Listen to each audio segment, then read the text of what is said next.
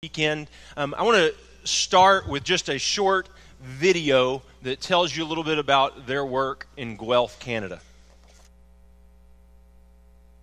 Teaching the truth in love, telling it like it is, while holding pure motives and showing that we care. Are we teaching the truth in love? Oh, a man came to my Jesus, telling all that he had done to fulfill the good commandments. He knew every single one, but Jesus said there's something that indeed he didn't lack. Yes, the Savior told the truth, he didn't hold the message back, 'cause he was teaching the truth in love, telling it like it is, while holding pure motives and showing that he cared. He was teaching the truth in love. Oh yeah, a woman caught in evil and without an alibi. The truth. Hi, my name is Salmi Marquez, and I'm so grateful that you are part of this church in Guelph. Thank you for being supportive and being part of us in the family of God. Thanks a lot, and God bless you. Teaching the truth in love, telling it like it is, while holding pure motives and showing that he cared. He was teaching. Fight for me, because he loved me so. Why did he drink the bitter cup?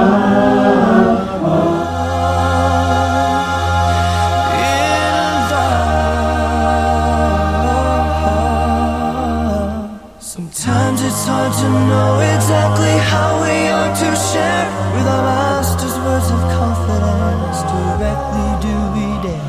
Should we water on the message? Should we tell them only parts?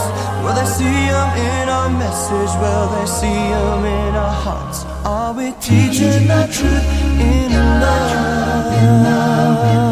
Telling My name is Jason Rollins. My family and I are teammates with the Ledbetters, and we just wanted to say thank you so much for your support of them and for their ability to be here in Guelph. Teaching the truth. Are we teaching the truth in love? Telling it like it is, while holding pure motives and showing that we care. Teaching the truth. We're teaching the truth in love. Give him the peace of his love. Thank you!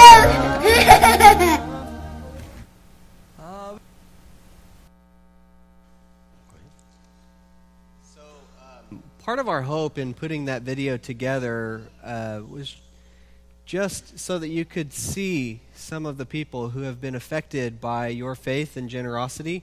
That's one of the things that I'm so grateful to God for, what he does in the way that he has set up the sending out of workers and support from other congregations. He's building relationships between this church and that church, and you have never met them.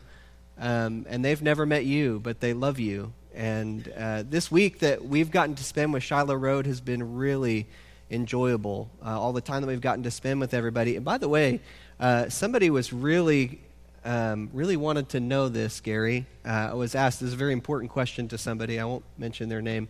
They wanted to know where you get your hair cut and if that was a good deal. Sport Clips. Sport Clips. Is that a good deal? You get it shampooed and cleaned up and massaged afterwards.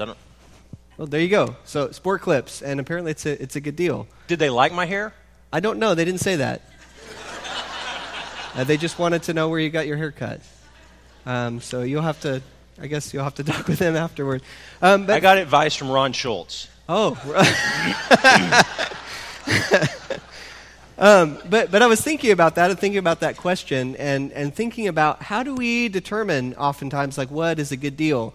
And I was thinking about how I determine something is a good deal, and it's often based on like what is a good deal for me and what's going to benefit me. And this reminds me of a story. I was witness to a transaction between two brothers. One brother was about 10 years old and the other brother was about 5. And his younger brother had received a gift of a really nice case knife, a Texas toothpick, very nice knife. And his older brother liked it, and he was talking to his brother and trying to convince him. He said, Randall, I will trade you this knife. And he presents this really shiny $10 Walmart knife. You know, it had like a really aggressive-looking blade, very impressive to a 5-year-old. He said, it's a good deal, Randall. I mean, look at how small this knife is and how big this knife is. And I was watching this, and I was just thinking about how do you determine what is a good deal and what's a bad deal? Who defines what is right and wrong? And if you leave it up to big brothers, there's often 2 definitions of what's a good deal and what's not a good deal. Right and wrong can flex according to what is a good deal for me without any consideration to what might be a good deal to you. And we often say, like, that's just the way the world works, right? You know, I mean, that's part of our education, part of our growing up. And we witnessed this 5-year-old boy learn this lesson. That's just the way the world works. But that's a very human way of doing life, isn't it? And there's no mystery. I mean, just watch toddlers sharing toys. Come to my home on an average day, and you'll see this very human way of doing life. But that's the tension point of all of our relationships, is this, you know, who decides what's the right thing to do, what's good, and what's evil. And we've been testing this from the dawn of time, haven't we? Human history. And where has that led us? Dr. Phil would ask, how's that working out for you? This sort of like everybody defining good and evil. How's that working out? I see in human history this way of doing life. Everyone has to protect themselves, fight for survival. And it's just left a trail in my life of broken relationships. We look in our world, conflict, war, and death. And if I'm going to define what's right for me and my family and my tribe or my nation or my shareholders, no matter what it costs you, we're not going to live in a very nice world, are we? Is that just the way the world works? How's that working out? Yeah. So in this series, we've been walking through the Gospel of John. The first 11 chapters basically are these miraculous signs that are performed by Jesus that John has ordered for a specific purpose. That you would believe that Jesus is the Messiah and that you would have life. And as it gets through the first 7 signs, the gospel dramatically slows down. Because the first 11 chapters are really the first almost full 3 years of his life. And then you come to the last of the book, and it slows down and really encompasses basically the last week of Jesus' life that leads him to the cross. And it takes Peter on this journey where Peter tells Jesus, well, I'm not going to deny you. And he ends up, as you know, denying Jesus. Jesus dies on the cross. And Luke tells the account as Peter is walking away, as Jesus is being led out. They look, their eyes meet, and Peter remembers what he has done and what has happened. And as we said, the world works a certain way. And so if you're Peter, you understand this is how the world works. If the person that you said you would not deny, you deny, and they end up dead, then you are basically finished. That there's really nowhere else for you to go. And so John is telling this story, and as he comes to the end of his story and his telling of Jesus, he comes to this place where the disciples are missing Jesus. And so in chapter 21, verse 3, I am going out to fish, Simon Peter told them. And they said, we'll go with you. So they went out and got into the boat that night, and they caught nothing. Early in the morning, Jesus stood on the shore, but the disciples did not realize that it was Jesus.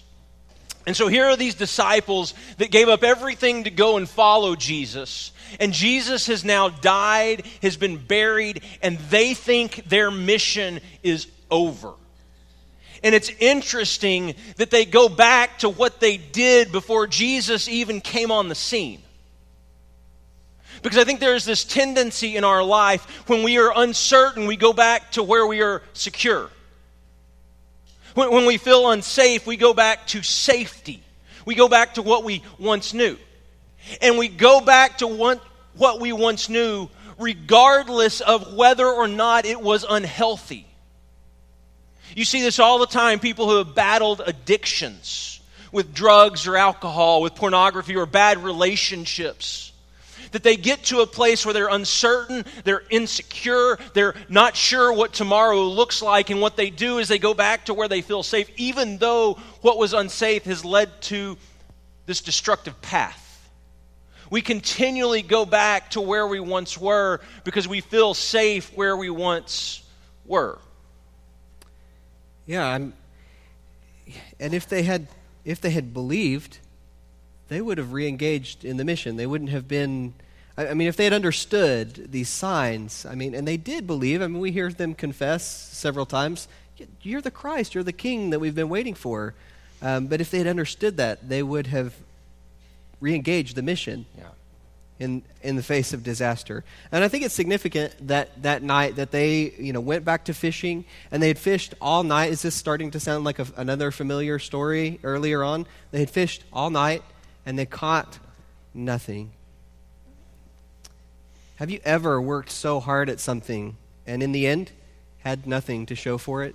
Can you pull that moment up when you realized this was all for nothing? I don't have anything to show for all my effort. As we were putting this together, I was reminded of back in 2009, I was coming home from a year and a half as an apprentice missionary with a team in South Africa.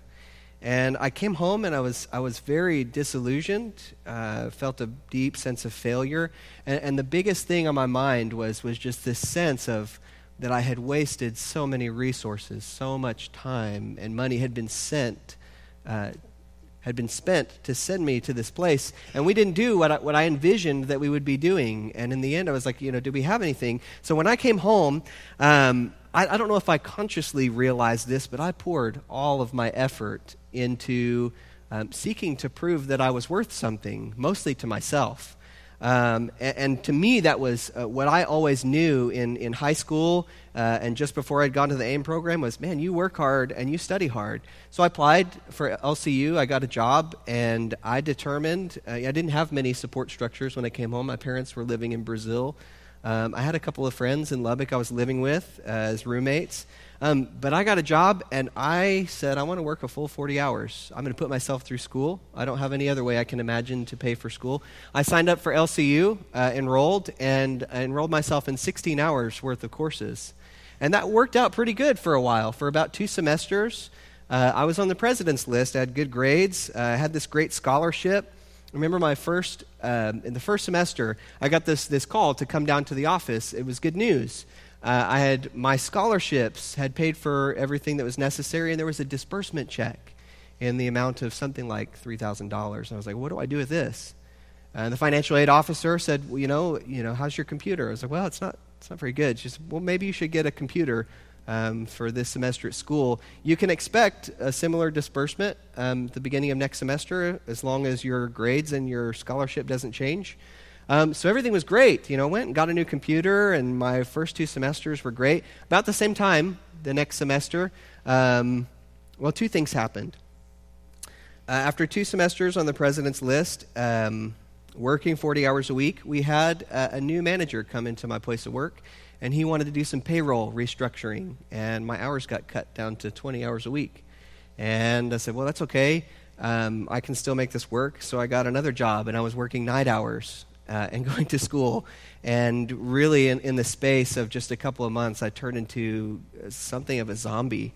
I was surrounded by amazing spiritual people. I had stopped going to church. They never saw me. And I had disengaged from a lot of that. But then I got this phone call to come back down to the office, and I had a bill for $50 instead of a disbursement check. And I thought, I don't know about this. Something is giving me a sinking feeling. It turns out the first disbursement check was a mistake. And, some typing on the keyboard, and they said, actually, we're going to need that back from you. And we can't release your grades this semester or enroll you for fall semester until you pay that off. And by the way, there's, this is past due, and so there's some penalties attached to it. And I thought, wow, things really turned around for me. And I just thought, man, what a mistake. It's like everything had fallen apart, and it seemed like I had no grades to show for it. I had no money to show for it. I was in debt. I was like, man, what was this whole year about? At the end of it, I had nothing, I felt like. Jesus was there. Hindsight's 20/20. Jesus was there. I failed to recognize him. And I think it's the same for all of us as disciples. If we try to make our way based on the old way of making sense of the world, what makes sense to the sensory equipment that we come standard equipped with, this world is, we're going to miss Jesus. We're not going to recognize him. Now watch what happens as we re-engage with the story, verses 5 and 6. He called out to them, "Friends, haven't you any fish?" "No," they answered. He said, "Throw your net on the right side of the boat, and you'll find some." When they did, they were unable to haul the net in because of the large number of fish. What Jesus tells them to do here is so insultingly simple. They've spent all night fishing, right? Is it the case that as seasoned fishermen spending the whole night fishing, they would have not thought maybe to cast their net on the other side of the boat? It's like, oh yeah, no. That's not what's happening here. And here's the point. Jesus' followers will be most effective when they simply listen for Jesus and obey his word rather than their senses. And that is when they will truly see him, what he's doing, and how he's involved in their lives. Verse 7, then the disciple whom Jesus loved said to Peter, "It's the Lord." Look, Peter didn't recognize it was the Lord. It's the Lord. John says it. As soon as Simon Peter heard him say it's the Lord, he wrapped his outer garment around him, for he'd taken it off, and he jumped into the water. Yeah. And I think it's so interesting that it's John that points it out to Peter. And then Peter responds by jumping into the water and going to Jesus. And I'm sure that you've had moments like that in your life where you needed someone else to point out what God was doing around you and in this world. I'm sure there have been moments when you have come on a Sunday morning maybe really struggling in your faith, maybe really questioning, maybe really hurting, but the people that you are sitting around give you courage and give you strength, and they help you to believe.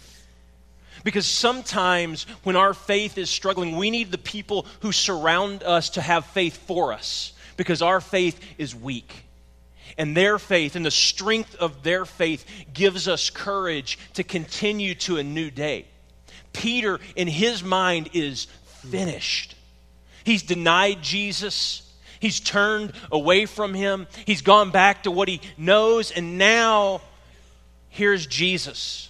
And Peter's first response when realizing who it is to run back to him. It's the disciples who help Peter re-engage with Jesus. Then the other disciples followed in the boat. So Peter has left the boat, but the other disciples follow, towing the net full of fish. For they were not far from shore, about 100 yards. And when they landed, they saw the fire of burning coals there with the fish on it and some bread. It's interesting in this story that Jesus already has what they have been working all night for. They've worked and worked and worked, and it seems like they've gotten nowhere. And then Jesus tells them to throw their nets on the other side. They throw their nets on the other side. They come back with this huge catch of fish, 157 fish. And Jesus already has what they have been trying so hard to get.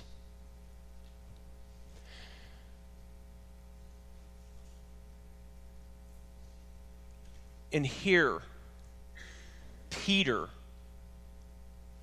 comes on shore. And John is really careful to point out that when they get there, there is this charcoal fire. The other time that a charcoal fire is talked about in John's gospel is back the third time Peter standing around a courtyard. And someone says, "Hey, weren't you one of his disciples?" And John's text says that Peter was there warming himself over a charcoal fire. And I wonder, as if Peter gets to shore, this smell of the charcoal fire hits his nostrils, and these images, these reminders of what had happened in the past come flooding back. And all you can remember is what you did and where you were and how it felt when you denied Jesus. And it's so easy in those moments to think, well, this is what defines me. How I messed up defines who I am. But what Jesus wants these people to know, especially Peter, is your past does not define you. The cross of Christ defines you, and it does not hold your past against you. And there is a new day for Peter and the invitation to a fresh start, an invitation to be a part of what he is doing in this world. But Peter's problems don't begin with what we see. There was a fundamental failure in Jesus' encounter here with Peter. Yeah, I mean, I just think about so many of these moments are building on one another. From the story in the past, I mean, this charcoal fire is a reminder. The way that Jesus has called them out of the boat is a reminder. And it's almost as if Jesus is inviting him to, to clear the slab, because there's a failure in the foundation of Peter's faith. And it wasn't his denial. That was just a symptom of it, wasn't it? His fundamental failure was understanding Jesus himself, what he was about, why, how Jesus became king through suffering and absorbing abuse and death, and this new way of life. And because in the old way, when Jesus points out that Peter will betray him, what would your response be? When somebody points out or suggests a problem or a failure in your life, or maybe something you need to work on, in the old way of thinking, the old way of being human, I know what I do. I bow up and I say, no, I'm not. No, give me a chance. I'll prove it. I'm going to deny what I really actually know in my heart. Yeah, that it hits hard and it hurts because it's true. And that's what Peter did. He's still living in this old way of, no, I'm not. He refused to believe Jesus. And Jesus is taking him back in these moments. He's taking him back in many ways, I think, to that first sign, the first sign of Peter's faith, that first gospel moment. Do you remember the great catch of fish? And Peter realized who Jesus was. He believed. And what did he say?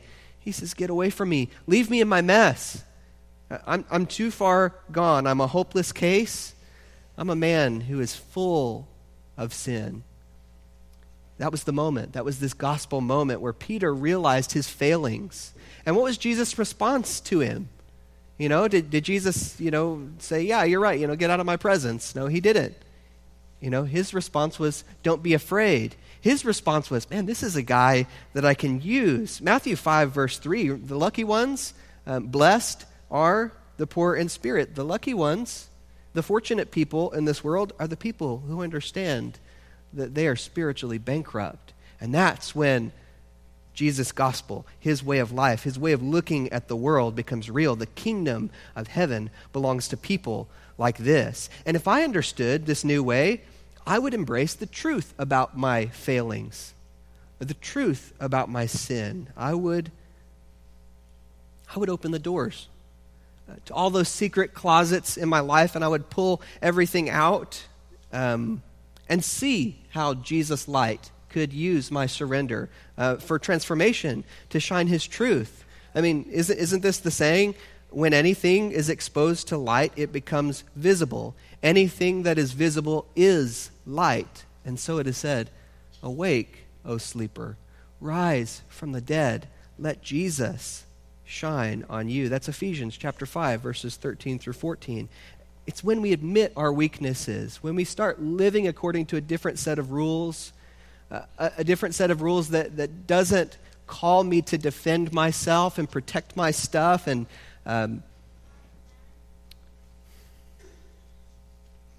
say, no, I'm not. I don't have a problem. But to embrace the fact I do have problems. That is when I will see Jesus. That is where I'm going to find grace and strength. Verses 10 through 12 here. Jesus said to them, bring some of the fish that you just caught. He breaks this moment for him. I don't know where Peter is. Maybe he's locked eyes on that coal fire. Jesus breaks this moment. Simon Peter climbed back into the boat, dragged the net ashore. It was full of large fish, 153. But even with so many, the net was not torn. And Jesus said to them, come and have breakfast. None of the disciples dared to ask him, who are you? They knew that it was the Lord. And what's interesting is Jesus invites them to be a part of what he's doing. They've already been fishing all night. They're tired. They get to shore. There's the charcoal fire. There are the fish on it. Jesus has already prepared everything, and yet still he invites them to bring what they have. And the only reason they have what they have is because Jesus has provided it for them. That everything they have caught is because of him. And yet, even though he has prepared what they were trying to catch, he still invites them to be a part of this. He invites them to bring what they have, even though he does not need it. He invites you to bring what you have, even though he does not need it. Even though he has already prepared it. Even though there are so many people, and I think it's so arrogant of us at times because we think that the kingdom rises and falls on us. And it does not. The kingdom is going to go forward regardless of what you and I do. But the good news is that you have been invited to be a part of it. To be a part of it going forward. To be a part of it going to Canada. Or simply just going right here in Tyler, Texas. Or going to Haiti. Or going to Santa Fe. So when we talk about our mission and our vision as a church to exalt, encourage, engage, we move out into this world to engage the people that God has placed around us with the gospel. And he invites you to be a part, to bring what you have, regardless of what it is, even though he doesn't need it. He simply invites you to be part of his story. Man, I mean, is that not incredible? I mean, I look at all the ways that I have tried to inject value into my life, to prove to myself that I'm worthy, that I'm worth something. And in the end, it really didn't amount to much. And I think that we face so many of these moments as disciples where Jesus is calmly waiting. He's letting us work it out for ourselves. He's letting us have the opportunity to recognize him, to see him, and to re-engage in the mission. I had totally disengaged from so many of the spiritual values that I had grown up with, that I had learned, that I went to South Africa with, because I was concerned about, maybe I was discouraged. I was going back to what I knew. But if we receive this invitation to re-engage the mission, part of the question is, what is the mission? As we've been looking at John, as you guys have been looking at the book of John and these 7 signs, the culmination of that is this truth in John chapter 20, verses 30 and 31. The purpose of these signs is that you will believe and have life in his name. This is what Jesus' opponents were terrified of. They said in John chapter 11, verse 48, if we let him go on like this, the whole world is going to believe and go after him. That's the mission.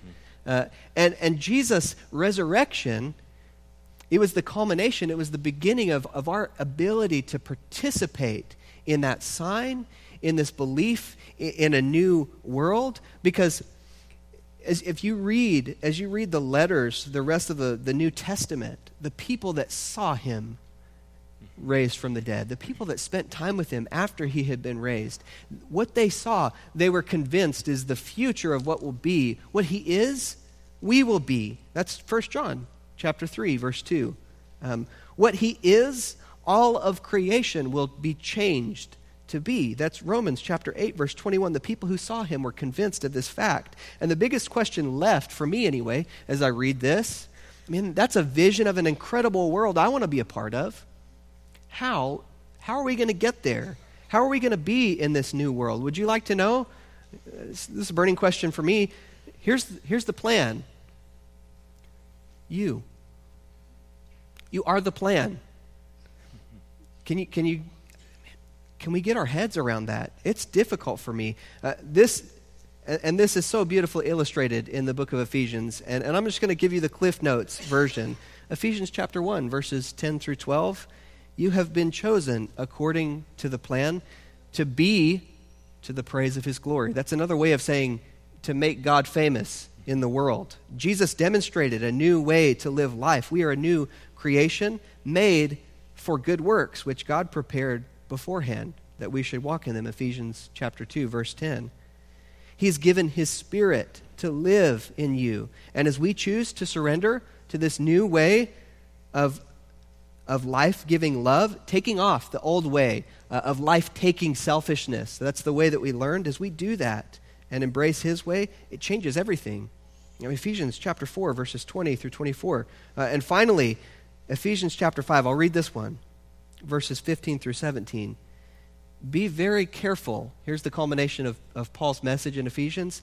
Be very careful then how you live, not as unwise, but wise. Make the most of every opportunity. The days are against us.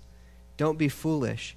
Understand what the will of the Lord is. Understand what the mission is. Let me ask you a question. If we had, what do you call that? At school sometimes whenever everybody's dad and mom comes in to talk about their work, one of those vocation days. If we were to have a vocation day and we had a barista and we had Gary, maybe a general contractor, a day trader, me and a school teacher, and we were presenting in front of a class, who is doing the work of the Lord? With all these people up here. The first answer that would occur to many of us, as I grew up in the church, would be, it's the minister and the missionary. They're doing the work of the Lord. But that's not the emphasis. In the scripture reading that we had this morning from 1 Corinthians chapter 15, I love that last verse. The resurrection, the whole chapter was about the resurrection of Jesus. And his conclusion is, be encouraged because you know that because of the resurrection, in the Lord, that's what we are. We are in the Lord. Your work is not in vain. Whatever you're doing, whether, for me, it used to run a forklift. If you're running a forklift, if you're making coffee, if you're day trading, whatever you're doing, if you're grandpaing and grandmaing, whatever you are engaged in the world, as your life is transformed by this different way of being human, it will find its expression in the kingdom of heaven. This is the work of the Lord. And as more and more people see this different way coming out of our mouth in our words, the way that we are with people, the way that we choose to make decisions based on these other values, it's going to highlight the contrast between this old way of being human and this new way of being human. And as more and more people are convinced of this message and engage in that way of life, I'm convinced that these pockets of influence more and more will be changed to be this new creation until someday all of creation will embrace this new way of life. See, Jesus invites Peter with these questions. Do you love me? Yes, yes, you know I love you. Feed my sheep. He gives them this specific mission, this purpose in life. This is what you are supposed to be about. And he ends with this phrase, now come and follow me. The invitation to Peter is the same invitation to you. See, John, through this gospel, has been trying to paint a picture of this new world. This world that John is going back to Genesis 1 and pulling from the beginning, where God created the world through His Word. And he points out that now God is creating a new world through His Word. The Word that became flesh and made its dwelling among us, named Jesus. And through this world, He is creating a new world, and you are invited into that world. Not just to be a part, but to be a co-creator in that world. Amen. See, God through His Word is creating a new world, and you are invited to be a co-creator. You are invited to share. You are invited to bring what you have. You are invited to go and share what Jesus has done in your life with those who are around you. And through each one of us living our life on mission outside of this, that calling to go into this world and to share the good news of Jesus, through that, this world is being recreated. Amen. And new life is being born every single day. Do not think that your work does not matter. Do not think that where you live is not significant. That where God has you right now is for a purpose, and it is for His purpose. It is for His kingdom. It is for His glory. That you may declare the praises of Him who called you out of darkness into His wonderful light. Father, today, may we be your people, sent into this world, believers in Jesus Christ, the risen Savior of the world, the King of the universe. And Father, because we believe, may we have life, and may we take that life to the ends of the earth. Father, we pray that as your people, you would send us out to give hope, Father, to bring light into the darkness, to bring life where there is death, Father, to help the blind see. And Father, we pray that through your Spirit at work within us, the world may know you, who have sent us, who have called us. Father, we pray this in Jesus' name. Amen. Amen. And that invitation, if you have never accepted, we simply offer to you. Come to Jesus, come into the water, die to yourself, and begin life anew. But if we could simply pray for you wherever you are. We're going to have shepherds, we're going to have ministry staff around the auditorium, particularly in the back. If we could pray for you, we would love to do that. But whatever we could do, come while we stand and sing. How deep the